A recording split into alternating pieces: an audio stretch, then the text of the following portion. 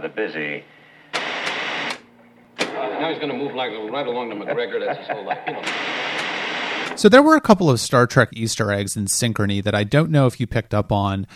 I also wasn't sure if they were intentional until I saw the second one. So the terrible hotel room that the old Jason stays in is hotel room number 47. And as you know from doing Trek About for so long, 47 is a number that crops up from time to time in Star Trek. And the flight number that he had written down in the hotel room was flight number 1701. Okay. That's about the most interesting thing about the episode in my mind. You didn't like this one. I did not like this one. And, I mean, I guess part of me will be talking and trying to figure out why. I will say, this was an episode that, like, I paused and took a bunch of breaks on. Like, it just didn't hook me for some reason. Part of it... I really like this episode a lot. Okay. Okay, well, sell it to me. What do you like about it? Well, I think a part of it is just I'm a sucker for time travel stuff. Okay. I enjoy time travel, and I will watch anything with time travel in it.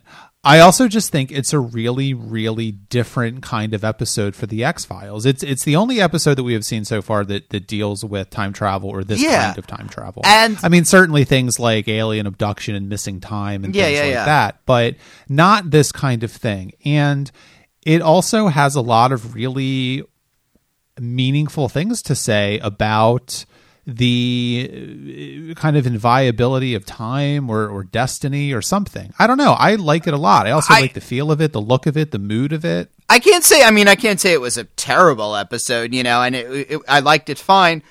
It's a weird thing where I can accept monster fungi, I can accept alien invasions, I can accept, you know, people telling the future, but like time travel for one seems doesn't seem like something that works in this world. I don't know why this is where my suspension of disbelief got off, but that was part of it. Like, it just didn't seem like the type of science fiction that works in this series.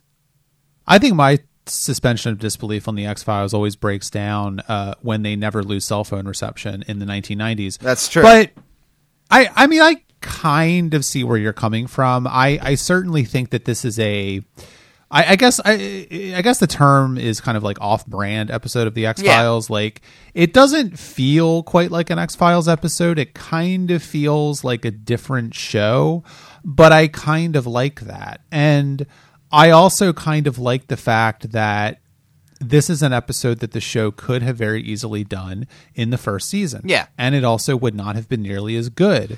There is a level to which this show is aspiring that it is doing even in very sort of bog standard Monster of the Week episodes.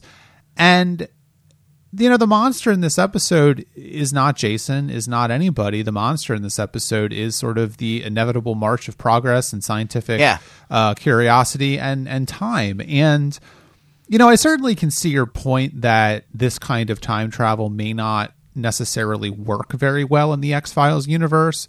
But at the same time, if you think that, that's the advantage of a standalone show. Yes. You can ignore this episode. Yeah, and certainly it has, you know, the Mulder and Scully are Mulder and Scully as we know and love them at this point. That is, again, you said this is something they wouldn't have done as well in the first season, and all of that work would not have been as grounded.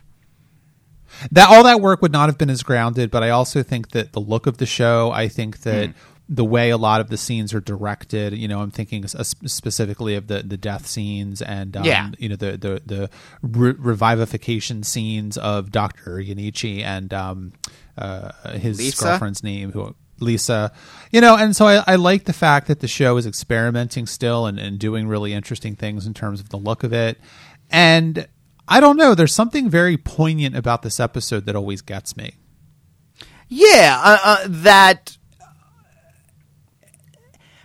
a future with time travel is something that is so horrible that all of these horrors are nothing in comparison. You know, in other words, the old Jason feels that avoiding that future is worth all of this pain and horror.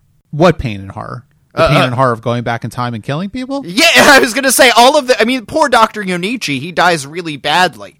Jason dies pretty badly. Lisa has a lot of bad shit happen to her. Like, all of... You know, these are not... This is not a happy, good moment. And, you know, even old Jason suffers in his way in this episode. And yet he feels this is all worth it in order to avoid the creation of time travel.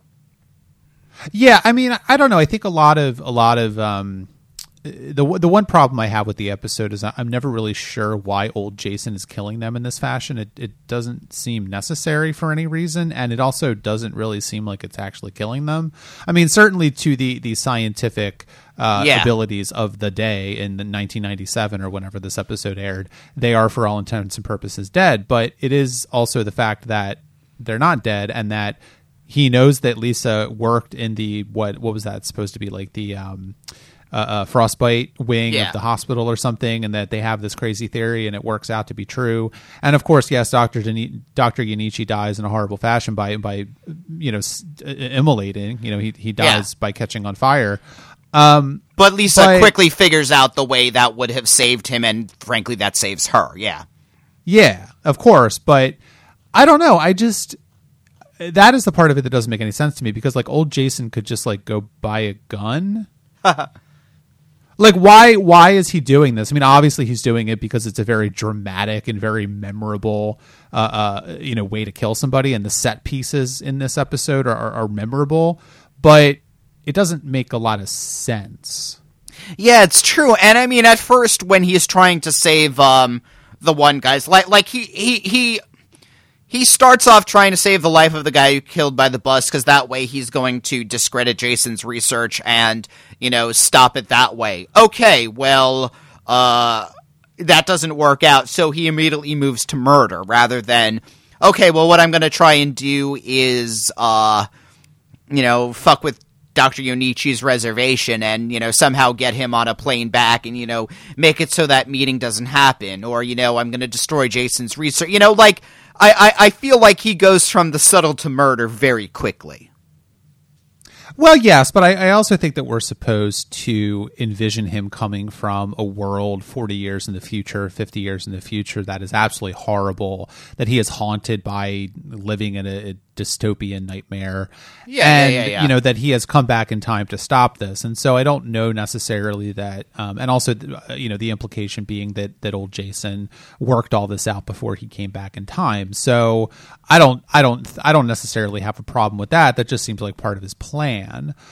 But I don't know. You kind of talked me out of it a little bit, because I think that maybe why he is killing these people in this fashion, by injecting them with this compound that you know, reverses the endothermic reaction in their body or whatever it does, is that it's kind of an out for him psychologically. That he's not actually killing these people. Like, yes, for all intents and purposes he is, because he doesn't think that the medical science of the day can revive them. And but particularly psychologically, it's an out for him. You know, he's not killing these people. Yeah, but I mean, you know, a saw is mentioned with the security guard, you know, for example, and so it is clear they're going to, you know, try and autopsy the body in a way which will kill them. Or, you know, again, in the case of, it's not like he leaves thawing instructions with Dr. Yonichi or anything like that. Right, but that's what I'm saying. Yeah. That he is killing them, but it's a psychological out for him. Okay. That he is not actually killing them, which is, of course, a cop-out, but I think it's the way in which he's trying to justify it. Yeah, that makes sense. Whatever happens to them after he freezes them is out of his hands. That's kind of how he's viewing it, I think. Yeah, that's true. You know, we're just gonna, you know, we're gonna seal them up in a gigantic bowl and, you know, we'll leave food for them, but if they starve to death and drown, you know, it wasn't my fault. Exactly, right. It's washing his hands of the situation. Yeah. And I like that. I think it's a really interesting concept. And I'm really intrigued by, I wish the episode had gone a little bit more into why exactly the world is so horrible. I can imagine why, and maybe the episode is better for not doing it. Yeah. But, you know, it doesn't seem like that would cause something this profound. I mean, can anybody go back in time? Is it that easy to do? I don't know. It doesn't, you know, that part of it is a little that part of it is a little unclear to me as well. But I think you just have to kind of take that as where this episode is coming from. That is the plot of this episode, and you either have to go with it or you're not going to enjoy this episode. I mean, it brings up with the the Terminator problem of if we haven't met any if they're sending one time traveler, they're going to send a time traveler to stop the time traveler from stopping time travel. And why is there only one time traveler that we met if time travel is so widespread that it exists? Why haven't we seen so many of them? Kind of a thing. It could, I wonder an episode that would have had a second, that would have had, for example, a time-traveling Lisa in it. Again, this is me rewriting an episode, which, people might have problems with, but, he's one perspective on why time travel is bad. It would be interesting maybe to have another perspective on that. But then again, maybe and it's that true. Would...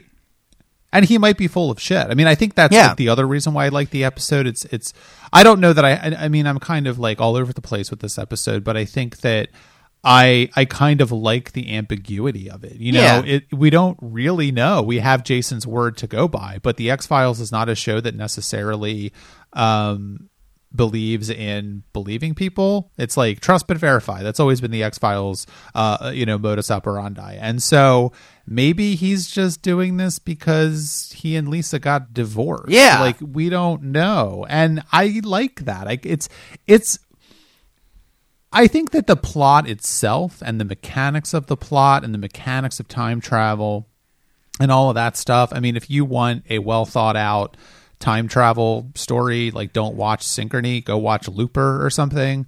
But it is the case that I just like the feel and the mood and the texture of this episode a lot, because frankly, all of I don't really talk about guest star actors a lot, but I think that the man who plays young Jason and the man who plays old Jason are both really good.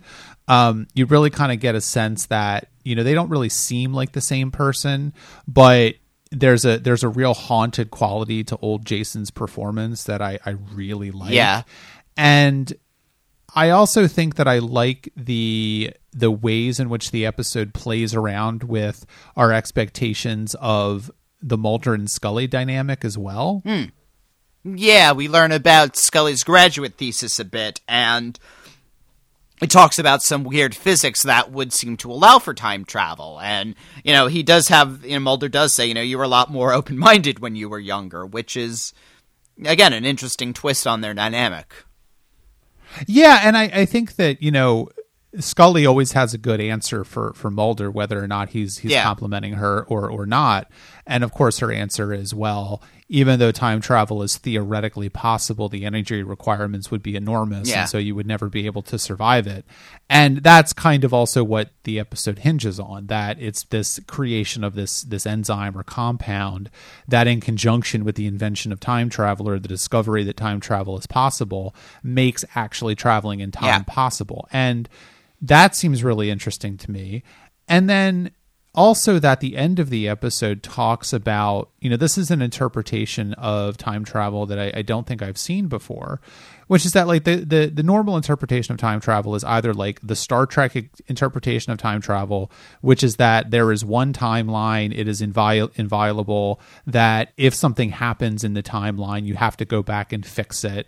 And this is kind of thrown out the window a little bit with the existence of the J.J. Abrams universe, but I'm just ignoring that for the sake of argument.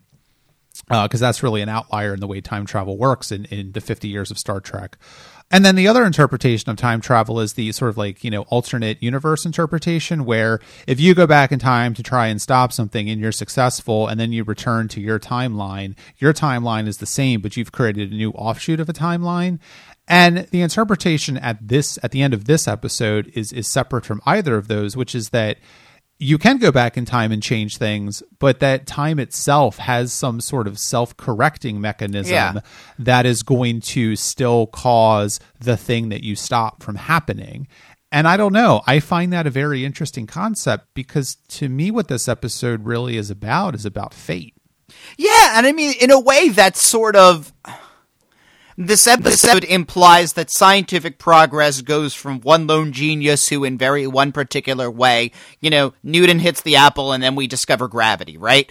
But the way science actually is that somebody else would have discovered gravity at that point, maybe, and the implication is that, Lisa is the one who discovered this chemical, and perfected it and figured out how to make it actually happen, and that everything does go from her theories. And so she didn't learn it in this conjunction with Dr. Yanichi and Jason, but that she does stumble onto it on her own, and that, time travel almost kind of does happen as it is. And there is, of course, the grandfather paradox in that, with a dead Jason never grows up to be the old man to go back in time, and so that therefore the old man never goes back in time to stop time travel, and so time travel happens. Like, there is part of, it does go with the messiness that all time travel stories eventually hit into, where you just, again, have to kind of go with it, but... Yeah, I think that's really what it comes down to, is you just have to go with it, and if you don't go with it, then you're not going to enjoy this episode. Yeah. Go with it, Scully. To quote Taste Dos Bichos, the best episode of X-Files. Well, and I think the other thing, too, with this episode that I appreciate a lot is the way that the show treats Lisa as well. Yeah. Because, the X-Files is a show of the 90s, and does it treat its female characters well? Sometimes it does, sometimes it doesn't. But it's never really a question that women are like the equal and capable than men, or perhaps even more capable. And it's a nice inversion of the, woman behind the scenes who is really the brain behind everything, because Lisa's not the woman behind the scenes. She is very clearly the smarter of the two. Yeah. And Jason is kind of a bumbling idiot. He seems smart and he seems intelligent. He has a PhD and he teaches at MIT and everything like that. He's certainly a very intelligent person, but Lisa is smarter than him, and Lisa is the one who, at the end of the day, is driving this forward. Yeah, and I don't think it's also incidental that her medical team, when she's reviving, is largely women. That is also something I noticed in there. This is a show that understands that girls can be scientists just as much as boys, and frankly, I like that. We like that. I don't like it. We like that, I just said. Well, and I think the last thing really to talk about before we move on to Small Potatoes is the other thing I really like about the episode is just watching Mulder and Scully actually do some investigating, which is something that we don't see that much anymore. They're not necessarily, I remember early on when we started covering the X-Files, we kind of divided episodes between episodes where Mulder and Scully started driving the plot, and episodes where Mulder and Scully were just sort of along for the ride. And while I think this is more an example of the latter, where I don't think Mulder and Scully have much to do with the resolution of this plot, the episode and the X-Files in general has gotten a lot better at making it appear that Mulder and Scully are actually doing something. And they're investigating, they're figuring things out, they're making leaps of logic, they're having their classic Mulder and Scully dynamic. But they don't actually ever really resolve anything, and they're kind of chasing their own tail in a lot of this episode. Yeah. But I don't think you notice it while you're watching it, and the dialogue is so snappy at this point that it almost doesn't matter. And in some ways, chasing one's own tail is the literal theme of the episode. So whether or not they're investigating, this is happening. Yeah. I think that's true too, but it's, I don't know, because on the one hand, that's certainly true, but on the other hand, you could make an argument that it's almost further than that, because if you take the episode's ending as gospel, there almost is no way that Mulder and Scully would have been able to stop this. Yeah. Okay. Like, Jason was never going to be successful, but Mulder and Scully were also never going to be successful, because being successful means that time travel is not invented. And if Mulder's theory at the end of the episode is correct, time travel has to be invented because it was invented.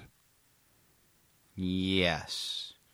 I'm sorry, I'm getting flashbacks to Primer, and that's really not a good thing, but that's a different story. Well, did I convince you? Did I do a valiant attempt at convincing you that this is a worthy episode of the X-Files? Again, and I mean, we've used the phrase baseline competence a lot, and, you know, it's something that sounds a lot more damning with faint praise than it is, but, you know, even when the show is bad, it's a good show, I'd say.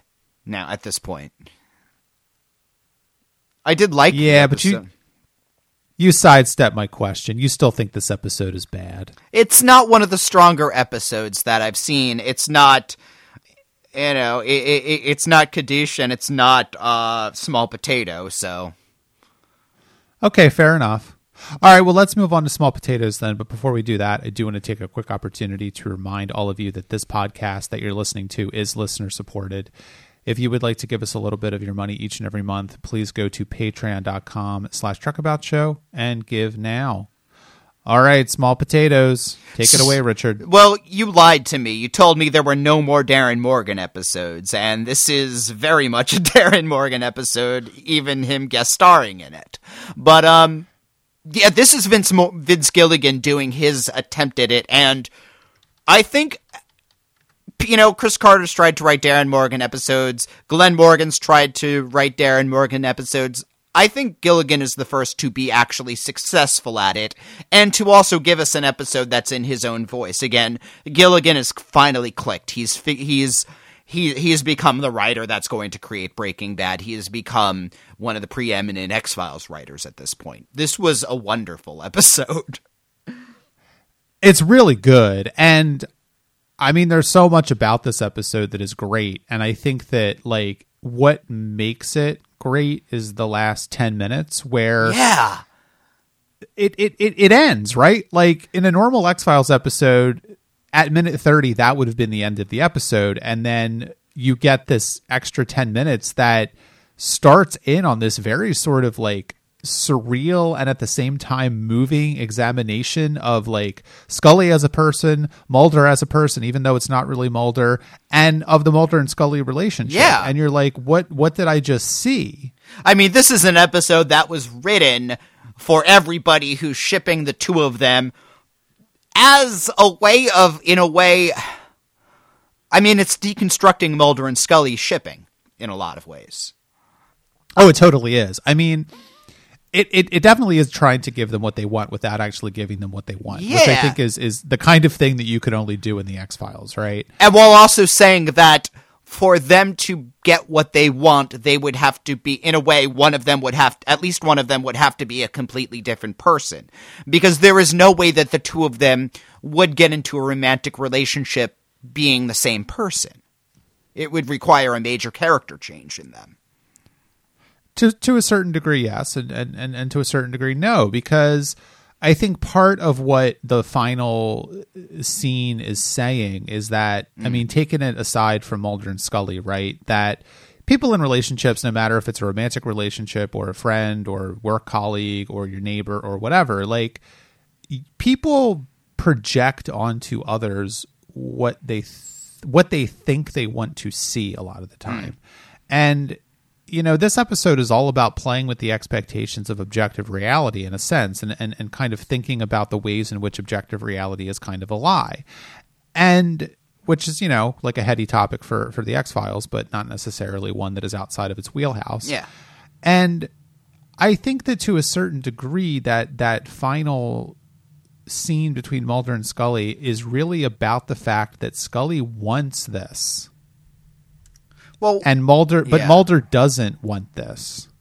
Well, yeah, neither of them is willing to make the first move, and once one of them is, the other will reciprocate. And, I mean, frankly, from that move, Scully is not going to say to him, listen, you know, I had a moment with him, but that wasn't because of him, that was because, you know, I saw you, you know, that's kind of my latent feelings. You know, if Scully had said, like, listen, I wouldn't have gone out with him even saying the same exact things, but you, somebody I'm comfortable with, you know, brought that out in me. I don't know. Neither of them is going to make that first move. Well, yeah, sure. But I mean, I think that also raises another question about Eddie Van Blunt. And maybe, you know, we'll obviously return back to that final scene because it's really the meat of the episode. But I don't know. Eddie Van Blunt's an interesting character to me. Obviously, as you said, guest starring, played by Darren Morgan. And I don't know if he had any input on the script or not. I mean, it feels kind of churlish to ask that question because Vince Gilligan obviously is a very good writer and he does a very good job with this episode. But it is the case that this episode has so many layers, and part of what it is trying to say or trying to do here, I think, is that, again, in terms of objective reality, the objective reality is that Eddie Van Blunt is charming. Eddie Van Blunt is intelligent. Eddie Van Blunt is the kind of person that people would want as a friend. But because he's kind of a schlubby guy who maybe is a little bit off-putting, nobody sees that in him. And when he is able to, and also part of it too, that Eddie Van Blunt, of course, is probably having some self-esteem issues, some issues of confidence. Well, yeah. And, I don't think it's any real mystery why he chooses to be sort of like the square-jawed, tall, in-fit, handsome man, right? Like that's kind of a joke at this point. But it is the case that when he does portray or pretend to be those kinds of men, he is very, very charming, suave, makes women feel at ease, all those kind of things. But those things are within him. It's not that he is getting those things from the men he is pretending to be. Well, yes and no. I think it's less that he's getting them from the men he's pretending to be, and more he's able to read these women and figure out what they want. I mean, he's able to see what exactly Scully will respond to. The woman at the beginning, the Star Wars lady, it talks about how he saw Star Wars with her as much as. I think it's kind of an open question as to whether Eddie Van Blunt likes Star Wars on his own or not. But what's clear is that she likes it, and he recognizes that, and he recognizes that, the thing to attract her will be being into Star Wars in a way, if that makes sense. No, it makes sense. I mean, I think what you're saying is that in the same way that Eddie Van Blunt can mimic the appearance of people, he is also able to mimic, emotional reactions or interests or a bunch of other things, right? And, what someone's looking for. But I don't know, that's a little bit more of a cynical interpretation of this episode than I think. I mean, I think we may have a disagreement here. I mean, Eddie Van Blunt to me and this episode in particular feel very sweet. Like I don't feel threatened by him at all. And I'm certainly not arguing that what he did is good. That is a bad thing he did, but there's something moving about him to me. There's something very pure about him to me. I don't get a vibe of this is a sexual predator from him. Well, that's part of his charm. It's working on you even. But no, there is a degree of, part of it is Eddie feels himself as somebody who doesn't have much, and he needs to, but, I mean, how many people have said, oh, if I only had, this advantage and this advantage? I mean, he even says as much to Mulder, like, if I looked like you, if I had what you had, if I had a woman in my life who was, who trusted me the way Scully trusts you and all of that kind of stuff, like, I would do so much more with that. And, he views Mulder as squandering everything because I feel like Eddie Van Blunt doesn't have the ability to do any of that on his own. He doesn't necessarily have the looks. He doesn't have the smarts. He doesn't have the, to be able to, the best that he can do on his own is being a janitor who's single, when he is, when he is assuming qualities of other people, both physical and otherwise, he does a lot better with himself. He can go a lot further. Yeah, but how much of that is true, and how much of that is him not allowing himself to try? Yeah, because let's face it, with his looks, Darren Morgan became one of the preeminent X-Files writer. He acted in a television show. Like, he's done all right for himself, in a way, that's kind of an excuse. It's a total excuse, and that's what I'm trying to get at, is that, regardless of what Eddie Van Blunt looks like, and of course, I mean, like, I think that I love the actress who plays I forget the woman's name, the character's name, but the woman who's impregnated by Luke Skywalker. Yeah. She is so judgmental about Eddie Van Blunt and has this immediate reaction, which is just like, ew. And I do think that it's a tension, right? Because, and again, it's a tough episode because I'm certainly not saying that what Van Blunt did was right. No. What he did was reprehensible, of course, that he essentially conned women into having sex with him. I think the legal term is rape by deception. Yeah.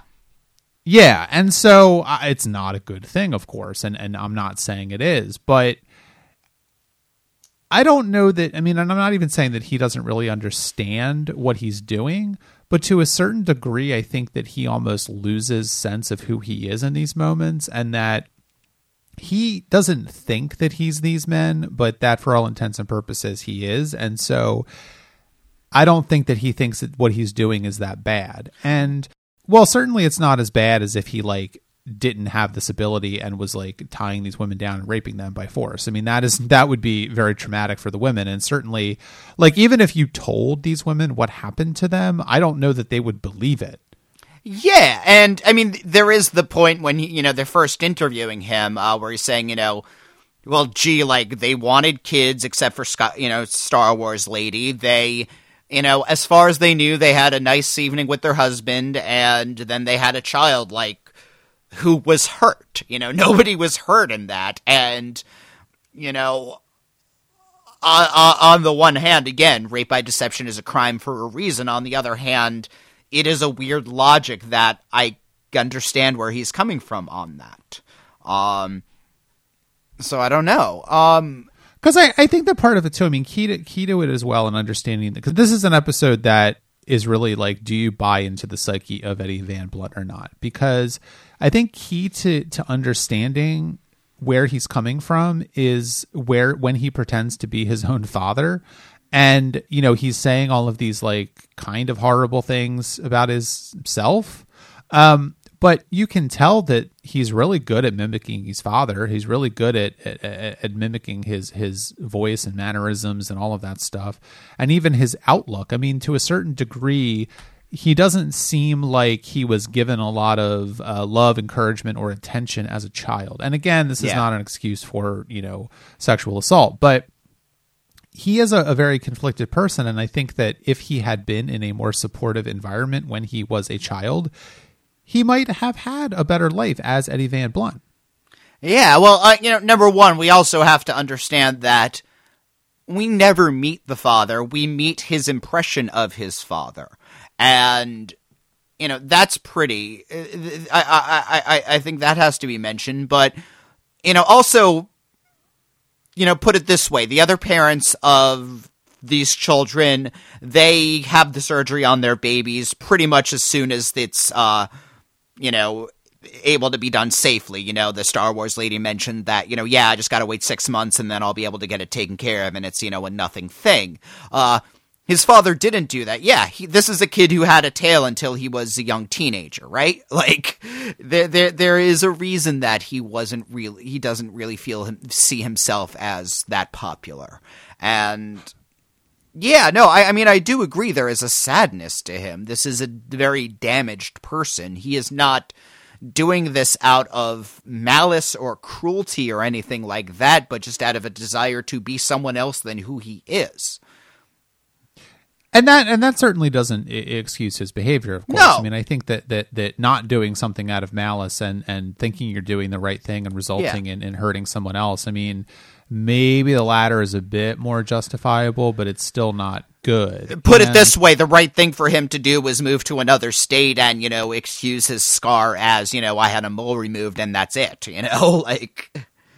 Yeah, because I think that, but again, I mean, if you go back to the idea that this episode is all about objective reality and subjective reality, the fact of the matter is that, we are all in some respects affected by and playing roles for different people in our lives. And we also, we react differently to different people. We react differently to different situations in terms of how we portray ourselves, how comfortable we feel, how much we put ourselves out on the line or not. And yeah, there's certainly a baseline level of self-confidence in terms of personality that everybody is born with. I mean, there are certain people with, really bad anxiety disorders and things like that would never do something that puts themselves in any sort of emotional or psychological jeopardy.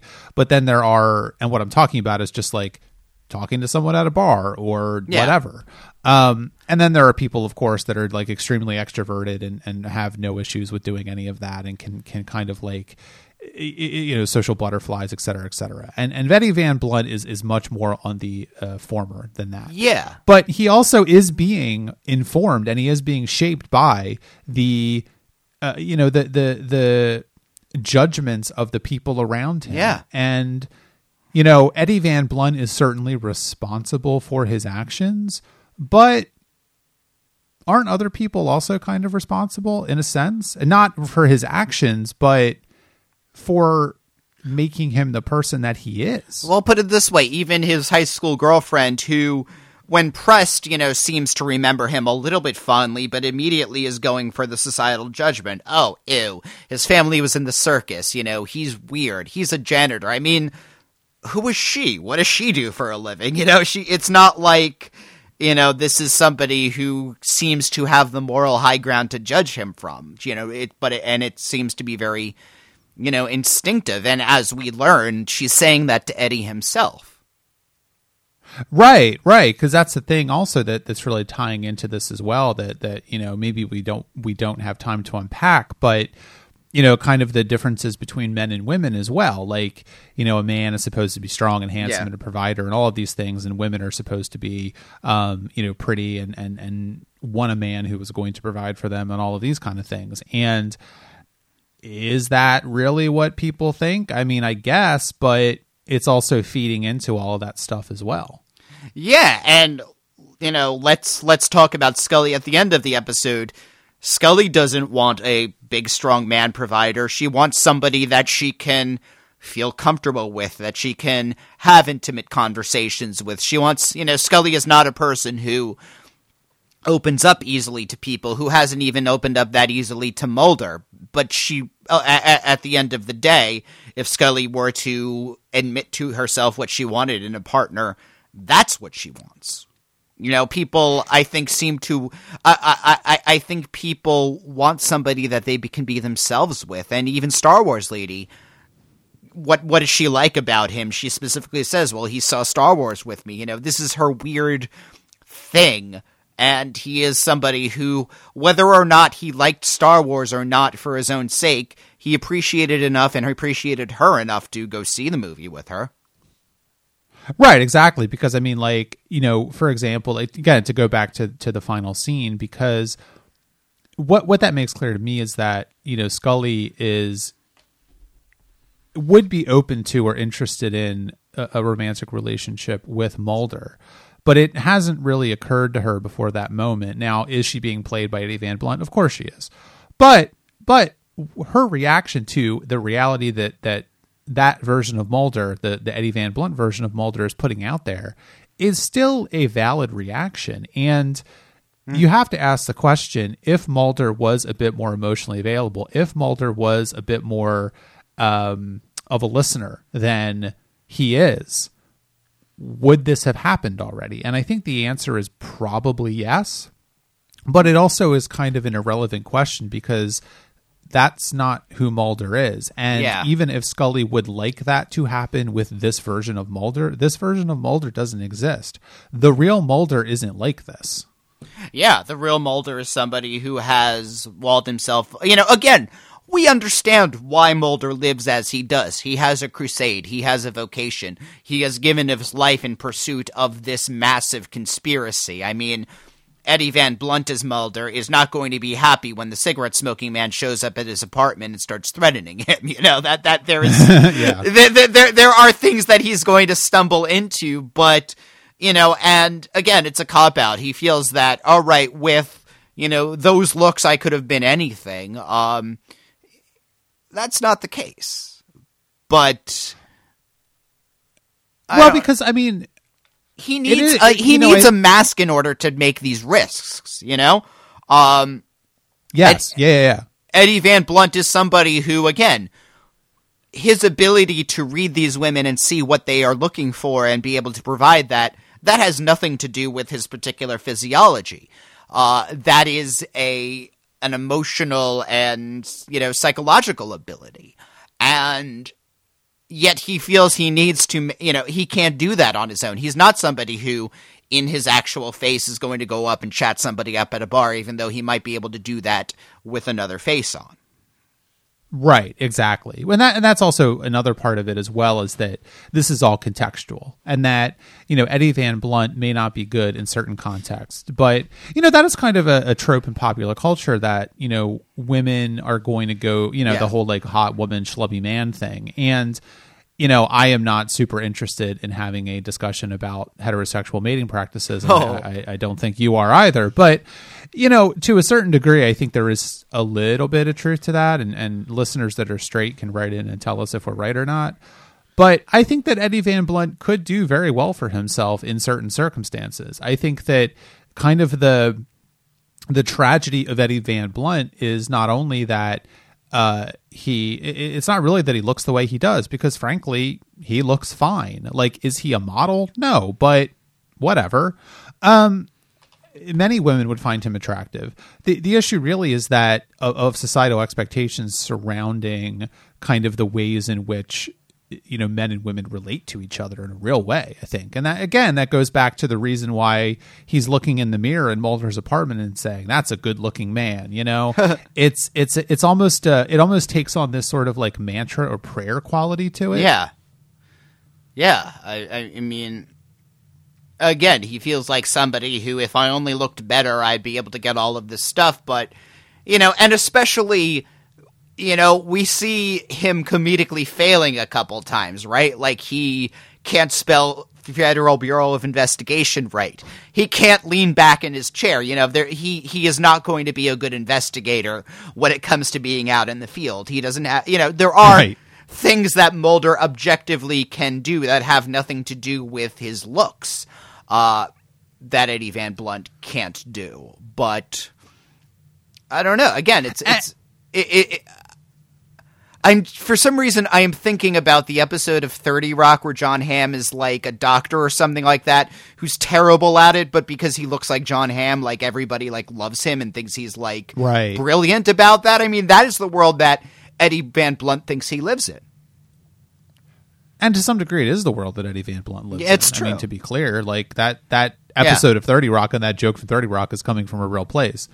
But yeah, I think that's right. But on the other hand, too, the episode does, delve into the real ways in which Eddie Van Blunt looks at Mulder and thinks, here's a man who is really, really handsome and he should have everything he wants, and he doesn't, but he kind of does. I mean, romantic relationships don't really seem all that important to Mulder. They seem extremely important to Eddie Van Blunt. But, the other part of it, too, is that the small glimpses we get into Mulder's personal life in this episode, in terms of the ways in which Blunt looks at his apartment and the ways in which Blunt reacts to the messages on Mulder's voicemail, is really that Eddie Van Blunt is also kind of judgmental in his own way. I mean, this is a character that I sympathize with, but I don't know that I really like. I think that's he certainly is like a judgmental person as well. I mean, the two messages on Mulder's machine are the lone gunman wanting Mulder to come over and have pizza and check out their like crazy new device, and like a sex worker. And, certainly there's nothing wrong with being a sex worker, but that the point of that is from Eddie Van Blunt's perspective.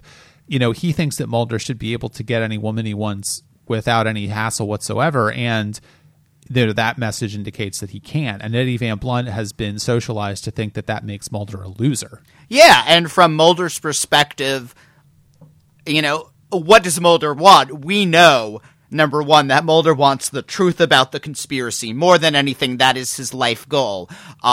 And, for him, hanging out with the lone gunman is a means towards that goal. All of the stuff that, on his wall that Eddie Van Blunt scoffs at, oh, this is what my tax dollars go for. We know all of that is true. Eddie Van Blunt doesn't. As much as he is a living X-File himself, he doesn't know all of this alien shit is real, so he thinks of Mulder as just another kook.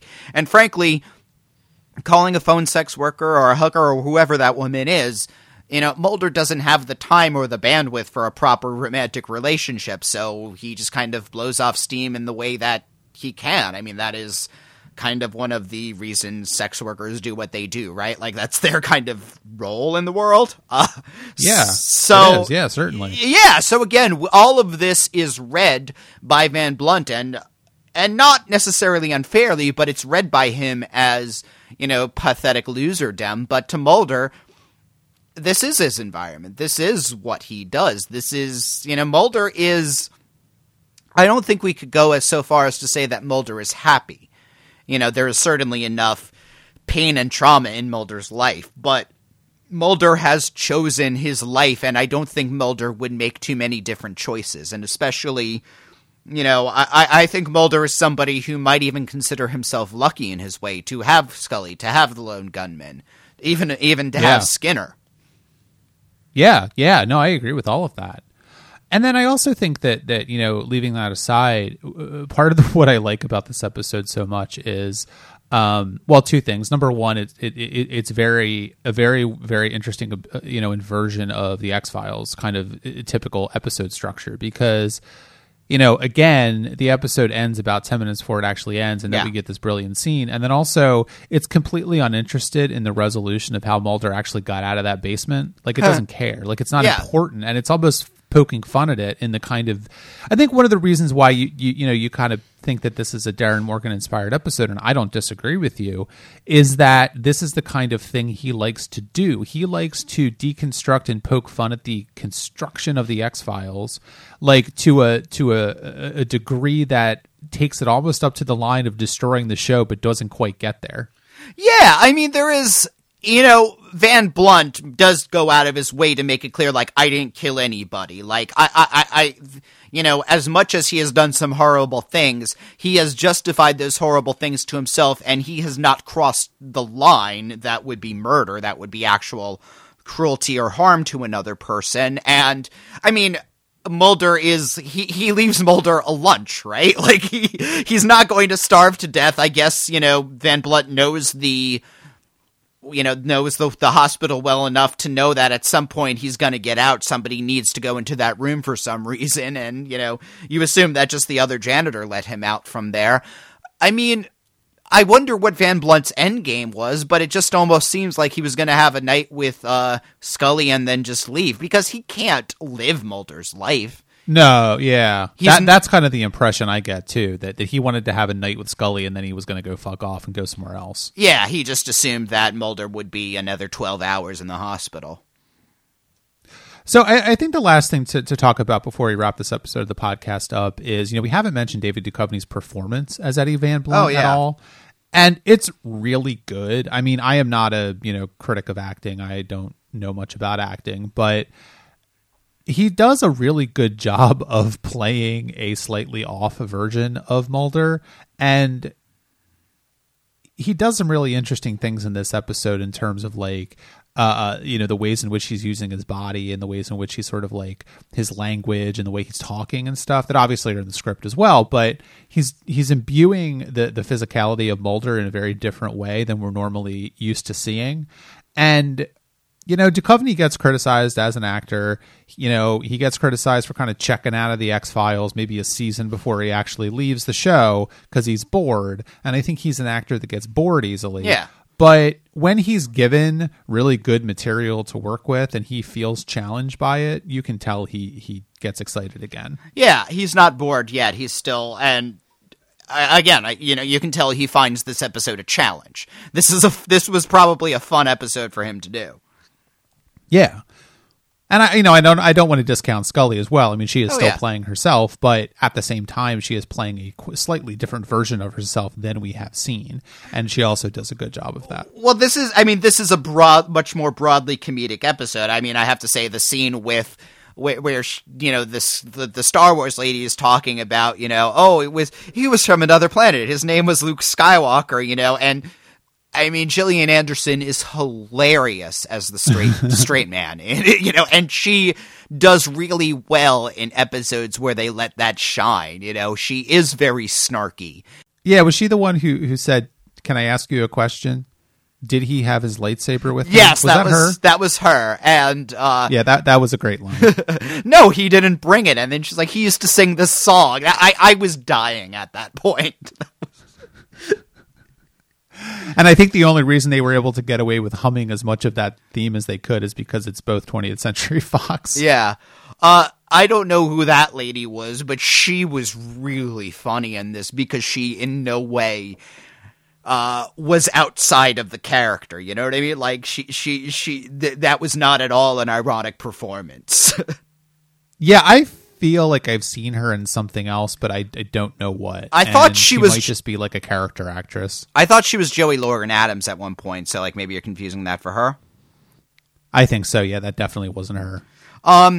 Just the one thing I am noticing about Vince Gilligan episodes, and again, we have this, the bad guy is caught like 5 minutes in all of the episodes. They figure out who did it, and then he always escapes. And like, I don't know, it always has that structure, and I kind of like it. There is something interesting about that, because he does a lot of things with it. He does, yeah. That's something that he's really interested in doing, and I like it. I mean, because Vince Gilligan, in a lot of ways, is a writer who is not really interested in writing an X-Files episode. Yeah, he's not interested in mysteries, both in, in this, and Breaking Bad is certainly never really a mystery show. Right. Yeah, he's interested in emotional beats and that kind of stuff, for sure. The psychology of and these examining people. Characters. Right, yeah, he's a big writer into psychology, exactly. That's what he likes to do. All right, well, I think we'll call it an episode. If you have any thoughts on Synchrony or Small Potatoes, please leave a comment on the post for this episode of the podcast at tuninginshow.com. You can check out our Patreon, patreon.com/trekaboutshow, which also supports our other podcast, also called Trek About. This week we released an episode on the Star Trek Voyager episodes Waking Moments and Message in a Bottle. Facebook, Twitter, Instagram, we're on all those social media platforms. Tuning In Show is our username. And as always, please leave us a positive iTunes/Apple Podcast review for tuning in. We're getting to the end of the 4th season. There are only 4 episodes left, believe it or not. Oh, wow. We're going to be talking about Zero Sum. I know, it went by quickly, didn't it? Yeah. Next week, we'll be talking about Zero Sum and Elegy. Mac, why do you...